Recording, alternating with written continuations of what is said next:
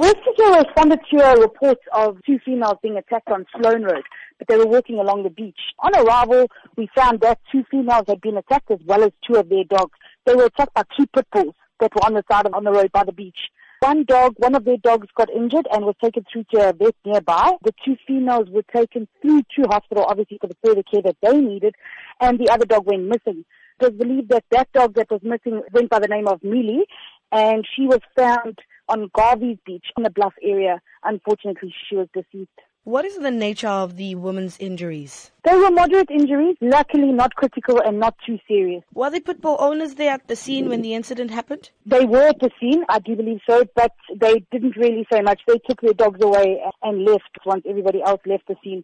I'm not sure if there has been contact with the owners and the people that have been attacked since the incident. How would you advise beachgoers to better take care of their pets at the beach? They definitely need to look around and see if there are other animals. Unfortunately, you never know if there is going to be somebody else that has a dog that's not on a leash or is going to come up to your dog and attack.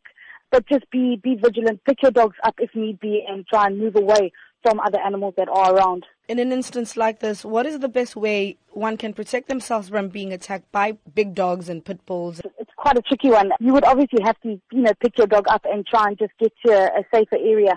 But dogs are so quick in the sense that you actually don't even see it coming. These dogs probably came out of nowhere without the people even realizing it, because there's so many dogs that walk along that area of the beach.